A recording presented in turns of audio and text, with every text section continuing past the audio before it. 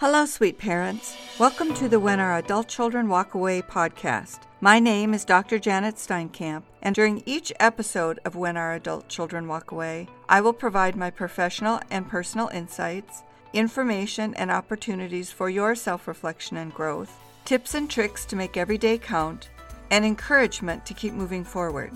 I'm here to help you dig deep and get down to the root causes so that you can find your way out of the darkness to a positive and lasting relationship.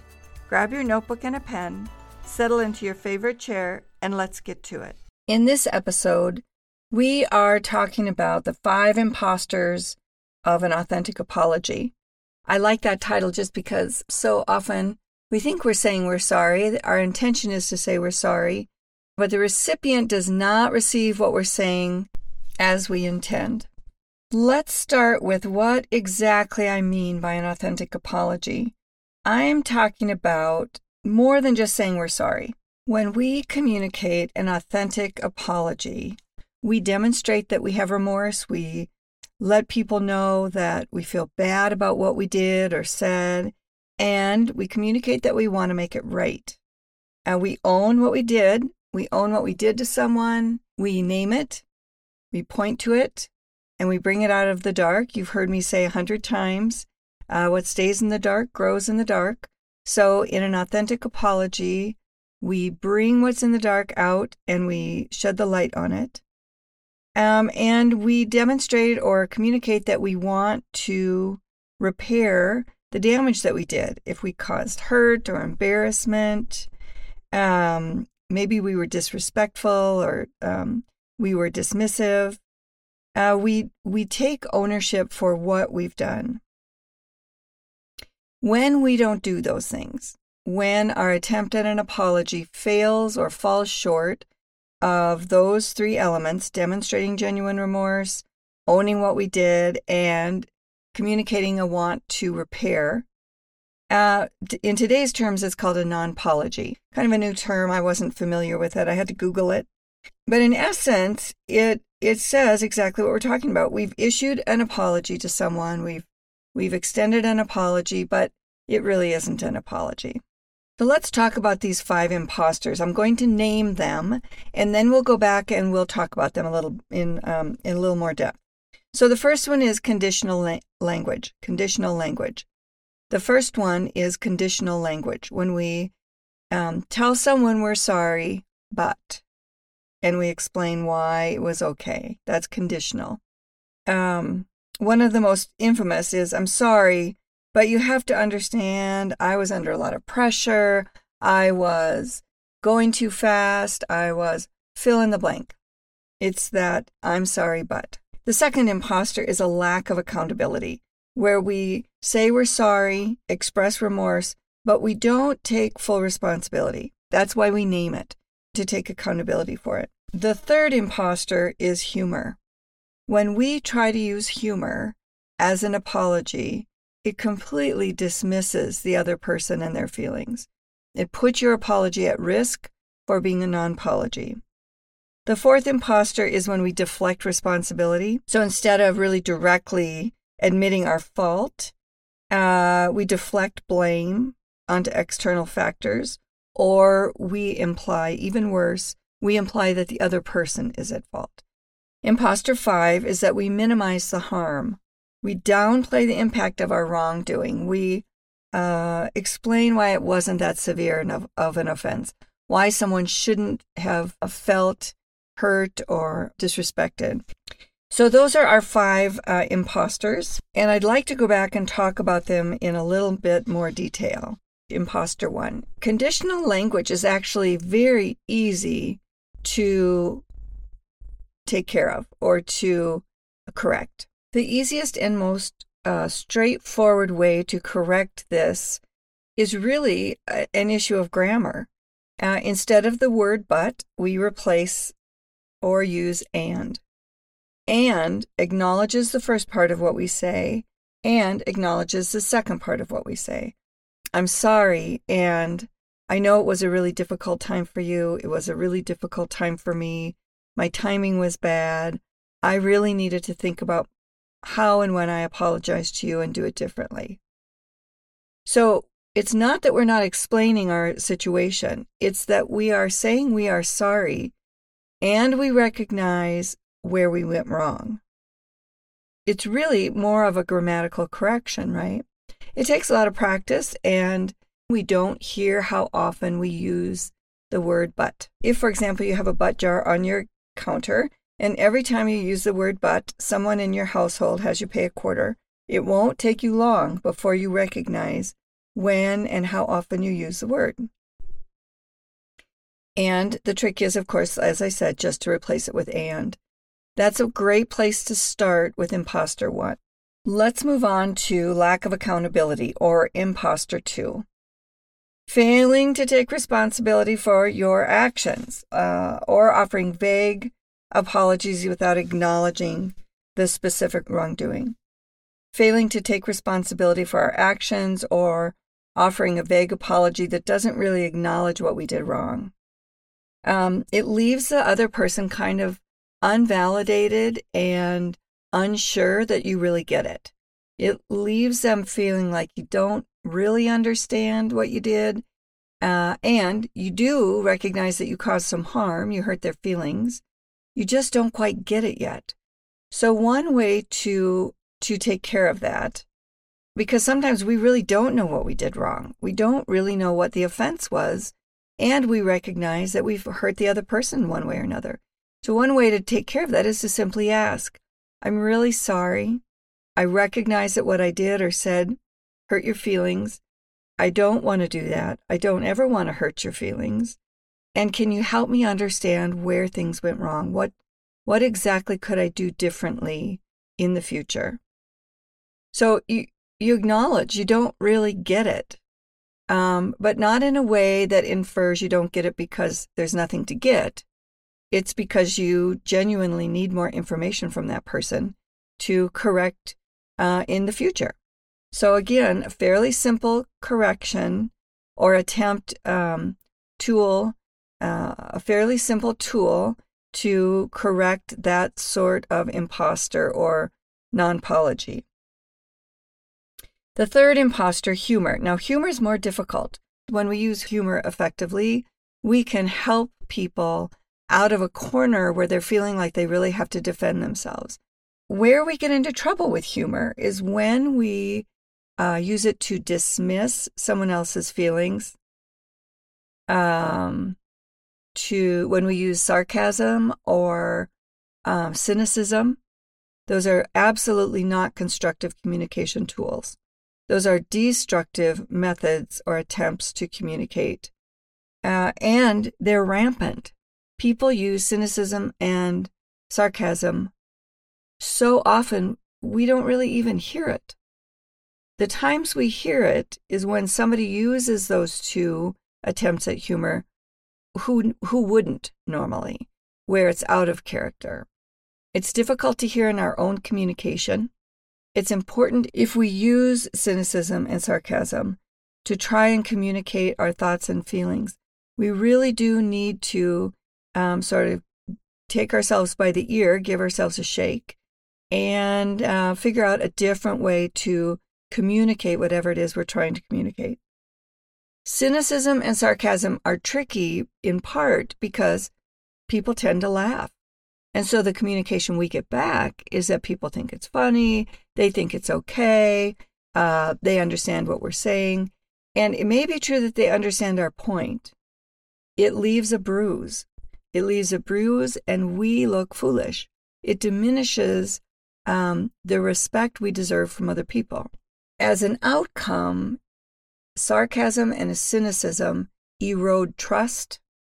They appear or they suggest that we're not honest and transparent people, that we're immature and childish, and they damage intimate or personal relationships. Now, imposter 4, the deflection of responsibility. This is an interesting one in my own experience. Although I have to tell you, I have used every one of these imposters in my communication, attempting to apologize or repair some sort of damage I've done in a relationship. They're easy to fall into. They align with our defense mechanisms, their protective actions, and they are, as we're talking about, not authentic apologies. So, easy to fall into. I've done it myself many times over the years.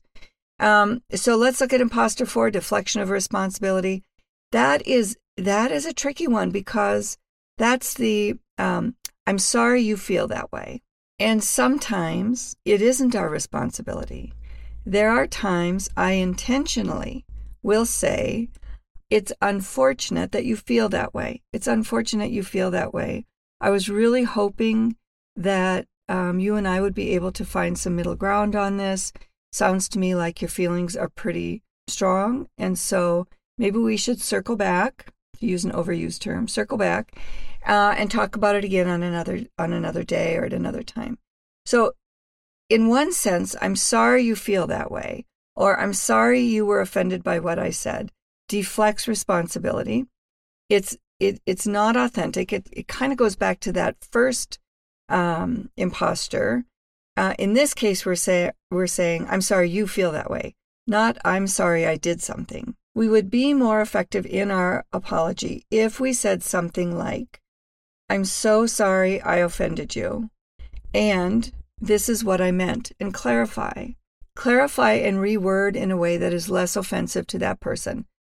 The easy example is swearing. I swear like a sailor when I'm with my husband. I do not swear when I'm working with clients. I do not swear when I'm coaching physicians. I don't swear when I am talking to my grandchildren or my grandchildren's school teacher. You know, there are people that you can talk more casually with and take more risks with because you know you can recover. You have more confidence in the relationship. And then there are those who you don't have that confidence. You don't have that ground work or that base relationship to fall back to if you and when we make errors, right? We all make mistakes in our apologies. That's actually called proximal language, when we modify our language to fit the situation and the setting and the audience. Imposter 5, minimizing harm, downplaying the impact of the wrongdoing, or using language that dismisses or diminishes the severity of what we've done. Again, we could go back to my husband's response when he would say, "You're okay," and he would walk away. Totally dismissing me, minimizing the harm, really not even listening to hear what the harm was or what the complaint is. That's another example of how we downplay those things. Another might be to say, yeah, I realized you didn't want to hear that information, and I really thought you needed to hear it. Maybe I really did think they needed to hear it. There had to have been a better way to deliver the message so that they could hear me, and so I didn't cause the degree of harm. I used to work with a woman in HR at a college where I worked, and on a couple different occasions I had to dismiss people from their positions.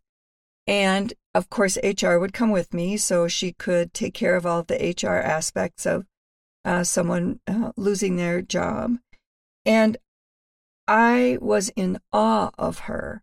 She could talk to people really in one of the most difficult situations in their life. And she was not offensive. There was no judgment or shaming. There was no blame or kind of scolding. If only you had done this, you could have kept your job. None of that. She was an artist at helping people through that experience. And I now, when I'm in that position and I have to make a change in someone else's life that is going to be negative and significant, I channel Deb. I channel my friend because I learned from her. I watched. I asked questions. How do you do this? How do you manage your way through a situation with a person so they do not feel shamed, they hold their dignity, they can keep their self-respect, and they can walk out of that building with their head held high? And she had all kinds of suggestions and ideas. I really did learn a lot from her. Now, you may be saying, why? Why? I've clients who say, why do we have to be nice about this? It's terrible. What people are doing is terrible. Why can't we just say, stop doing what you're doing? Like we would to a child, which is part of the answer to the question. There's no benefit to shaming or being disrespectful. No benefit. It only puts the other person on defense and causes more damage. Our goal in an apology is not to cause more damage, it's to repair. And so we really need to consider if and how we are using language or body language or insinuating messages that diminish the other person, diminish our offensive actions, and diminish our apology. It's like a trifecta whammy. So that is imposter 5. So why is it so damaging when we use an inauthentic apology or a non-apology? What is the outcome? Why does it cause more damage, right? What does it do? Well, when we issue an apology that is not authentic, that is not true and respectful, we bruise the other person's self-esteem even further, because this is the insinuation, you're really not worth it. Our relationship is really not worth it. You really don't deserve it. It's this backhanded, I don't know, it's like a double injury. We foster self-doubt, we increase anxiety in the other person, we communicate to them, we begin telling them in an indirect and unintended way that they're not that important to us. And when it comes to our adult children, is there really anyone who's more important? In an authentic apology, these are the things we're doing. We're acknowledging our wrongdoing. We are expressing our remorse or our true sorrow, right? That's where it comes from. I want to apologize. I'm sorry. We take responsibility for our action and we make amends, right? That's the whole deal in estrangement. When we talk about amends letters, we make amends. We want to make things right. We express that we're committed to the change. I'm going to keep working on this. I may slip up. We commit to the change. Now, you have to use your wording. So I'm just using words I've used in the past, maybe some examples. They probably won't work for you. You need to find your own language and your own approach. Watch your body language so you're not shrugging. I worked with a person for a while who, when he was apologizing, he shrugged. And so he was dismissing everything he said, and he didn't even know it. He did not even know it until we were on a Zoom call, and I recorded one of his attempts. And he watched himself, and first was horrified, so embarrassed. And then, of course, started sort of absorbing all of the times when he had extended an apology and it didn't land right. He started understanding how powerful his nonverbal communications were. So we're going to respect boundaries. We're going to let people know if we overstepped a boundary, we are partners now. There's no power differential. I'm not above. I don't know more. I might have more experience, but that doesn't mean I know the right answers. We ask for forgiveness. I hope you can accept my apology. I hope you can forgive me. We need to remember the role of being humble and humility in apologies. We are all human. Everyone makes mistakes. There's no shame in making mistakes. When we hold ourselves accountable, acknowledge what we've done, and extend the apology, we gain trust. We gain the respect of the other person, and we need to be ready to do the same for them. When they make a mistake and apologize, it is critical that we take advantage of that opportunity to extend our forgiveness, recognize that we are all human, and let them know how important they are to us by accepting their remorse and giving them a second chance. Grab a pencil and write down these tips. Here's just a quick list. And I'll put this over on the website as well. When you're making an apology, when you're getting ready, practice. You could even practice on someone else, a trusted friend. Short is better. Avoid word vomit. Timing matters. Make sure you're at a good headspace and they're in a good headspace. Not at the end of the dinner when they're on the way out the door. As I said earlier, anyone who witnessed the injury needs to receive the apology. Once may not be enough. One apology may not be enough. They may need a couple of apologies to believe you really mean it, and they'll need to see changed behavior in between the apologies. Watch your nonverbals, and make sure you're not eye-rolling, shrugging, shaking your head no the whole time. A no head shake negates anything that you're saying. It gives a no message that screams over the words that you're using. And then, again, practice, practice, practice. Reflect, call yourself out, be honest. What stays in the dark grows in the dark. So make sure you shine a light on whatever it is that took place. So at the end of the day, an authentic apology is about more than just saying I'm sorry. I'm so glad that you listened and were part of this podcast episode with me. I really appreciate the work that you're doing and how difficult estrangement is, no matter where you're at on the continuum of estrangement. I want to encourage you to hop over to the When Our Adult Children Walk Away website or email me directly at janet@jesteinkamp.com. I'd love to talk with you, hear your story. If there's anything I can do to help you navigate your particular circumstances. I do a lot of work with communication training, coaching, letter writing, processing, strategizing. I'd be glad to work with you, glad to hear your story. So stay strong, be brave, and know you're not alone.